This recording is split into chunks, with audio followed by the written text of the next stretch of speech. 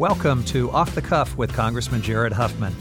As a representative for California's 2nd Congressional District, Off the Cuff is my opportunity to talk with you about important issues and to introduce you to interesting people from the 2nd District and beyond.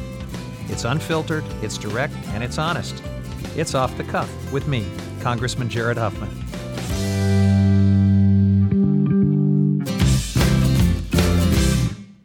Welcome back to Off the Cuff. I want to open by talking about this amazingly head-spinning news cycle we've been living through this last week or so. We're going to talk a little bit about that with my guest, Congressman John Sarbanes. But I'm also going to divide this podcast with a second part that includes some moments from a recent town hall I had, which is very timely on these subjects of presidential accountability. We brought in some constitutional law experts and had a wonderful community conversation in San Rafael last week. About 800 constituents joined me. And I am so impressed the way people keep showing up and participating in these incredibly positive and energized community conversations that I wanted to share some of that with you. And given the news of the last couple of weeks, I think these are conversations you're going to want to hear.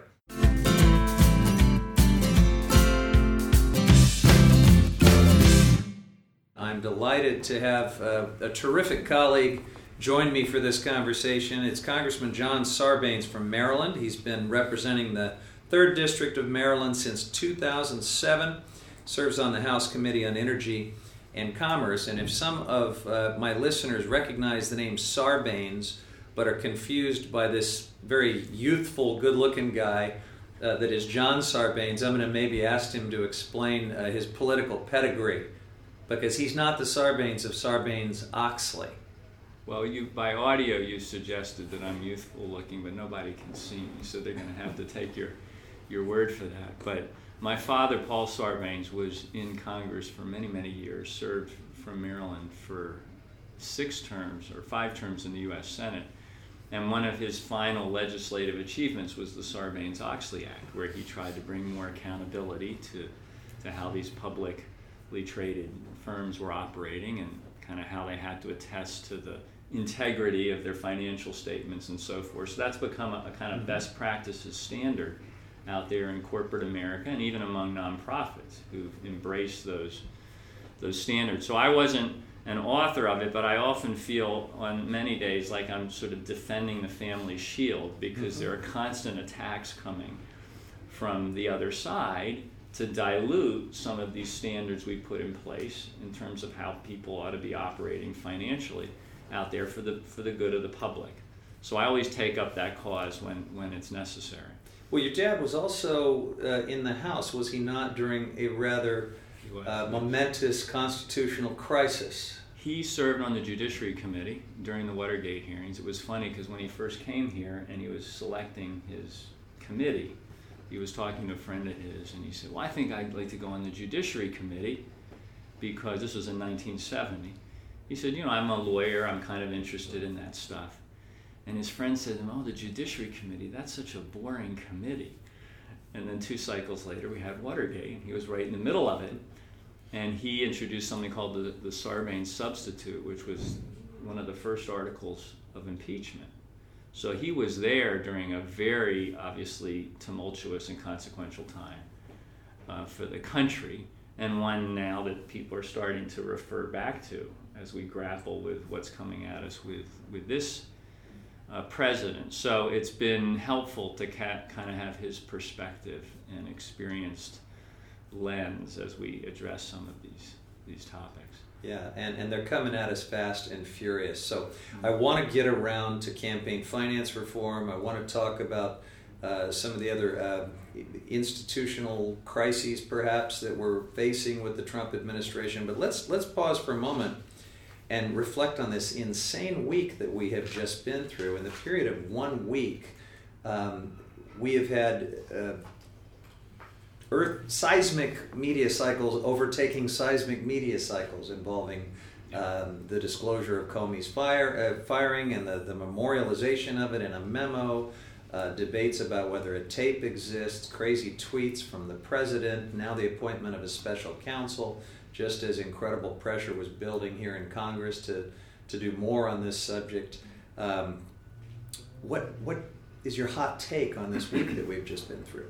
Well, I agree with you. It's certainly been head spinning, and I do think the sort of tectonic plates of accountability and ethics are beginning to shift into place here.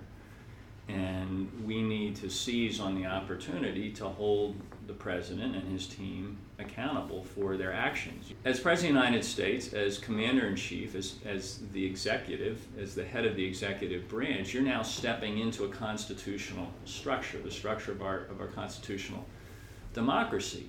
And what comes with that is all of these checks and balances that we have under the Constitution and a higher level of accountability. So if you do something that crosses a boundary on Tuesday, doing something else on Thursday doesn't make the Tuesday event go away, because the Tuesday event may have activated some investigation, some review by Congress, potentially the appointment of a special counsel we've now seen.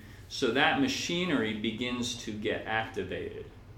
And everything you do subsequent to that crosses a boundary gets added into the mix. It's a cumulative effect. And I think he's going to start to feel that from all sides.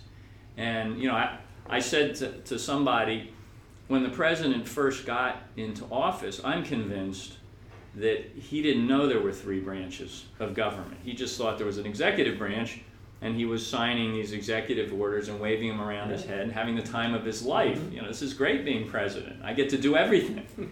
And then within a couple of weeks, he got challenged in the court on his refugee ban and discovered that there was an Article III, judicial branch. And a few weeks later, he comes here to Congress with a, quote, skinny budget that was dead on arrival, and then tries to ram through that first health care bill.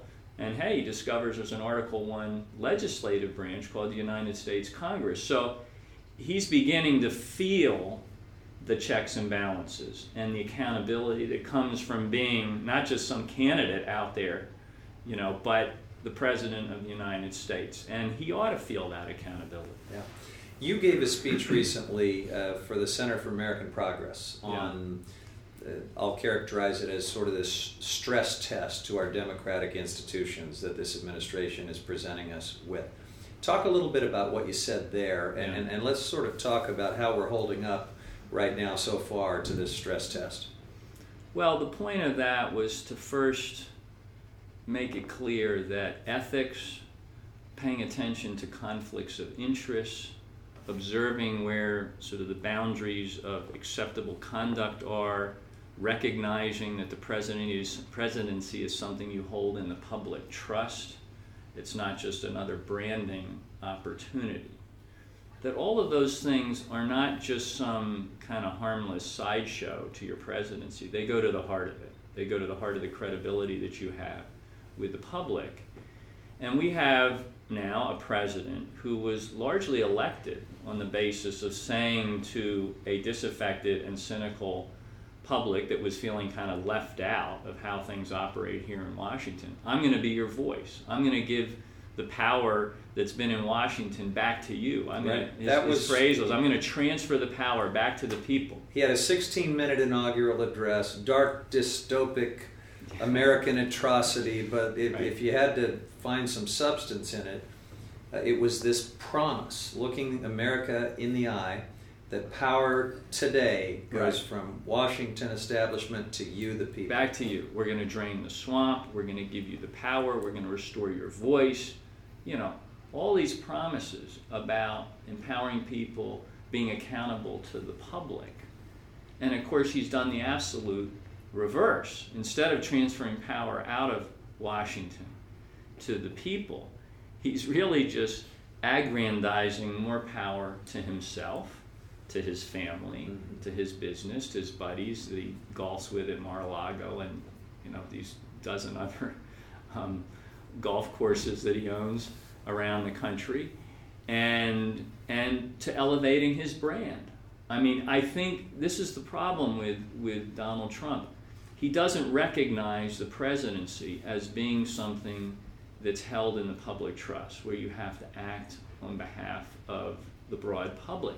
He just sees it as an opportunity to elevate his brand further. And when you bring that kind of perspective, you're going to end up crossing lines. You're going to end up acting with divided loyalties. And I think that's the number one issue for the public, and that's what we kind of dwelt upon in the Center for American Progress address, was this idea that when the president goes to make a decision on public policy, you want him to be clear-headed in doing that based on what is in the public's interest. But if he has some business deal that could be benefited by going in a different direction, or if his family could benefit, for example, then somewhere in his brain, that's going to affect his judgment, and he's going to end up with divided loyalties. This is why the public, I think, wants to see his tax returns. Well, and especially when he failed to deliver on his promise to create a truly blind trust. His conflicts are almost inseparable from any number of things that our federal government does every day now. Right, I mean, it's unbelievable. Yeah. So first you have an executive order on conflicts that's got all these holes in it. And then to make matters worse, you come up with this idea that you can grant people waivers, but you're not going to tell anyone. You're not going to tell the public that. You'll just do it. You'll do it in secret. So by the end of the day, it's completely meaningless as a conflicts policy. But what's happening is, I think it's fair to say that if you look at these agencies, what the leadership in them is doing is it's kind of locking the doors, pulling down the shades, and ransacking these places, looting these places. I mean, you look at EPA. And they didn't even pull down the shades at EPA. Well, that's true. You can look in the window, and what you see is them grabbing regulations off the shelf and handing them to the oil and gas industry and saying, here, take these away. Do whatever you want, because we're not going to police you. We're not going to enforce regulations, which are all about the safety and the health of the American public. And this is being repeated in agency after agency. And it represents, to me, it goes to the heart of the fact that Donald Trump is breaking promises every single day that he made to the public. Now, the challenge is, how do you get that information to people in a way that they'll consume it and start to say, wait a second, maybe this guy who said he was going to look out for me and my family and so forth, maybe he's really just looking out for himself and his business and his brand and his buddies and the special interests. And if we can get that information to people, which is our responsibility to do, I think they may begin to turn, and a lot of this anger that they channeled through Donald Trump on Election Day, they may begin to channel at him if they realize he's not following through on those fundamental promises. Yeah. So there will be a betrayal factor at some point, you think? I think so. And I think it's fair for people to be empowered to hold him accountable. So what can we do, though? Because a lot of these things we're talking about, Nixon's line was, if the president does it, it's not illegal. We see Donald Trump living that motto every day, including this incredible thing where he apparently acknowledged having shared classified information with the Russian ambassador in this bizarre Oval Office meeting, and he says he's got an absolute right to just declassify things on the moment, on the spot. Right. Technically true. All of these things, the conflicts rules. We can't have a special counsel pursue criminal charges for any of it because he technically can get away with this stuff as president. But there are some other institutions that can kick in for accountability, right? Well, obviously the United States Congress can do that if we can get the Republican leadership here to use the phrase that's being used a lot now, to put country above party, and to understand that there are certain standards of conduct in terms of how the president should operate that ought to be adhered to regardless of what your party is, then that would be a step forward. Beginning to see a little bit of that, but not nearly the kind of robust response that the legislative branch, as a check and balance on the executive branch, ought to be demonstrating. So if you had to grade the congressional committees that have been charged with oversight and investigation so far in the 5th month of the Trump presidency? Oh, they get a failing grade so far. I mean, I sit on the Oversight and Government Reform Committee as an example.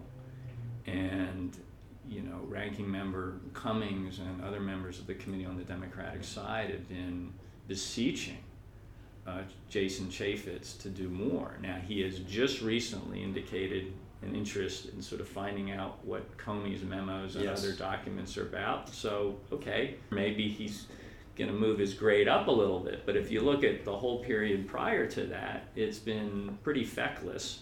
I think it's so important to our checks and balances system that Democrats regain control of the gavel in the 2018 election. These hearings would look very different right now. Oh my goodness. I was on the Oversight and Government Reform Committee in 2007 and 2008. That was the last 2 years of the George W. Bush administration. Henry Waxman was the chair of that committee, and we were investigating all kinds of corruption, abuses with contracting in Iraq and other sorts of things. And that was the kind of oversight that Congress ought to be exercising in circumstances like that. Although I think we're beginning to see, and this is why the outcry in public has been really helpful, that Republican members are sensitive to that public outcry, and they are beginning to appreciate the political consequences of sort of putting their head in the sand and standing arm in arm with Donald Trump. Yeah. So the more we invite the public to voice its concerns about the president and these lines that he's crossing every single day, the more that message will get to rank and file members of Congress. It matters. Absolutely I think matters. People are constantly wondering, does it matter that I'm writing letters to the editor and contacting congressional offices? There's no question it matters. Actually, I had these people who kept coming up to me saying, what can we do? What can we do? So I actually just made a card that says, here's what you can do. I need to get and one it's of got, those. I'll make sure you get it. It's got 8 things. And I vetted these as things that I thought really did make a difference. Make calls, send emails. That matters. Yeah. It matters to those of us who are fighting back because it boosts our morale. It lets us know that the public out there is with us. It certainly matters to those, for example, who want to repeal the health care bill because they discovered, hey, we're being watched on this, and that helped us in the first round kind of beat the repeal back. And I think it will help the Senate land in a very different place on this health care change as we move forward. But, other things, register and sign a vote pledge, go to forums, join peaceful protests, and then tell all your friends in other states to do the same. So I think what's happening in the country is making a difference. And I want to encourage people to keep the pressure on. At the same time, we have to pace ourselves because it's early. Yeah. And again, the ultimate test is whether this energy finds its way to the ballot box. That's the highest form of protest in American democracy, is to go out and exercise your right to vote. And if the people who are as concerned and anxious about where the president's taking the country right now make sure they get out, they get others to vote, they mobilize around the 2018 election, we may get that gavel back, Jared, and be in a position to really bring pressure on the president and his team. Right. And it comes down to power. I say to people, don't give your power to Donald Trump. Don't give it to Hillary Clinton. Don't give it to Jared Huffman or John Sarbanes. Hold your power. And the way you hold it is you own the elections. You're the ones that underwrite these campaigns. And the good news is it's a very modest investment when you look at the return you get in the form of good public policy. So that's why we got to get it done. Well, John Sarbanes, you're a man on a mission. And Definitely. It's a great mission, and you're a great colleague. Thanks for coming on my podcast. Thanks for having me. Thanks for all your work on this.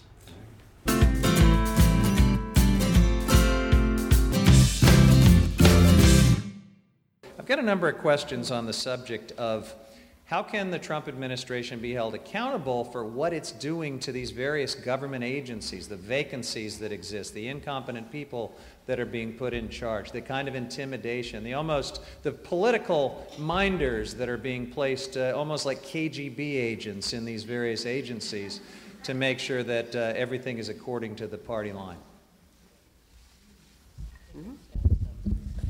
Well, I mean, there are a variety of different avenues, although they're all difficult. I mean, one thing I would start with, though, is that Trump sent up a budget, and Congress, thankfully, pretty much disregarded it when they passed their appropriations bill, funding the government through the end of the year. The cuts that he proposed were basically totally rejected. They did add some funding for the defense budget, but otherwise, I think Congress did mostly the right thing. I mean, we'd like to see other things funded more and maybe defense less. But by and large, what happened is not what Donald Trump was asking for. So there's some optimism in that. Of course, what happens next year is going to be a different story. They may have some more understanding of how the government works, branches of government and so forth, may put a little more thought into their budget process. But for this particular year, we've passed the worst part of it. But I think, there's obviously a great danger with the attrition of people with great expertise leaving the government, particularly scientists and others who are not going to be replaced. And that's something we can't really force. But one of the things that we're trying to do is working with our members all across the country, and we're an organization that is nationwide. We have chapters across the country in law schools, but also with lawyers. And they are researching who the staff is that's being brought in at the higher levels, so we have an understanding. Again, because the media is such an important player here, illuminating who is actually taking on an important position in government that may not require Senate confirmation, and making sure that the public knows who these people are. And that's a vital piece of this, as well as protecting whistleblowers. We do have whistleblower protection statutes, and we are working with the variety of organizations, the unions and others that are there to stand with the federal workforce. But that's going to be a vital piece of this, as is ensuring that there are members of Congress, like Congressman Huffman, who people can come to tell stories about what's happening inside the agencies. But this is a very, very difficult moment for all of us, and I think we have to be very vigilant in watching what happens. All right, here's a question back on the sanctuary city immigration issue. Questioner notes that a recent poll, or states that a recent poll showed 75% of Californians oppose sanctuary cities. What am I doing about it? I'm certainly happy to speak to what I'm doing about it. I disagree with those who oppose sanctuary cities. However, this is a reference to a poll, and I can sort of imagine that poll question framed sanctuary cities in a specific way, and I wonder if you might get a very different answer if you asked that question differently that didn't use a loaded, politicized term like sanctuary cities. So I guess it's an opportunity to talk about how that term has become somewhat loaded and where people are going with it. Yeah, I think that's exactly right. I think there is no definition of the term sanctuary city. I think that it has been sort of corrupted and co-opted by the right into meaning jurisdictions that protect criminals. Right. And that is not what it means. But again, we're losing this narrative. The narrative is getting away from us. And so when people hear the term sanctuary city, they think, it's like I've got criminals hiding under my desk at the office in San Francisco. We all just hide them under there and try to protect them. And that's not what sanctuary cities are. So I think part of it is depending on how the question is asked, and part of it is how we all talk about sanctuary jurisdictions. Sanctuary jurisdictions exist across the country in almost every major city because cities have looked at it and determined that if we don't take steps to protect immigrants, then we all suffer. It's not about protecting criminals. It's about protecting children whose families are going to be split up. It's about protecting all of our health so that people feel safe going to doctors and taking their children to be immunized. It's about protecting us from crime so that people feel safer reporting crimes to police and cooperating with police. And when you have those conversations about what our sanctuary city laws really do and who they protect and why they're important, the conversation starts to change dramatically. So yes, I question those poll numbers, and I question the narrative, and that we all need to, again, talk about these issues very differently, because we are letting the term be corrupted and co-opted into something that it was never meant to be.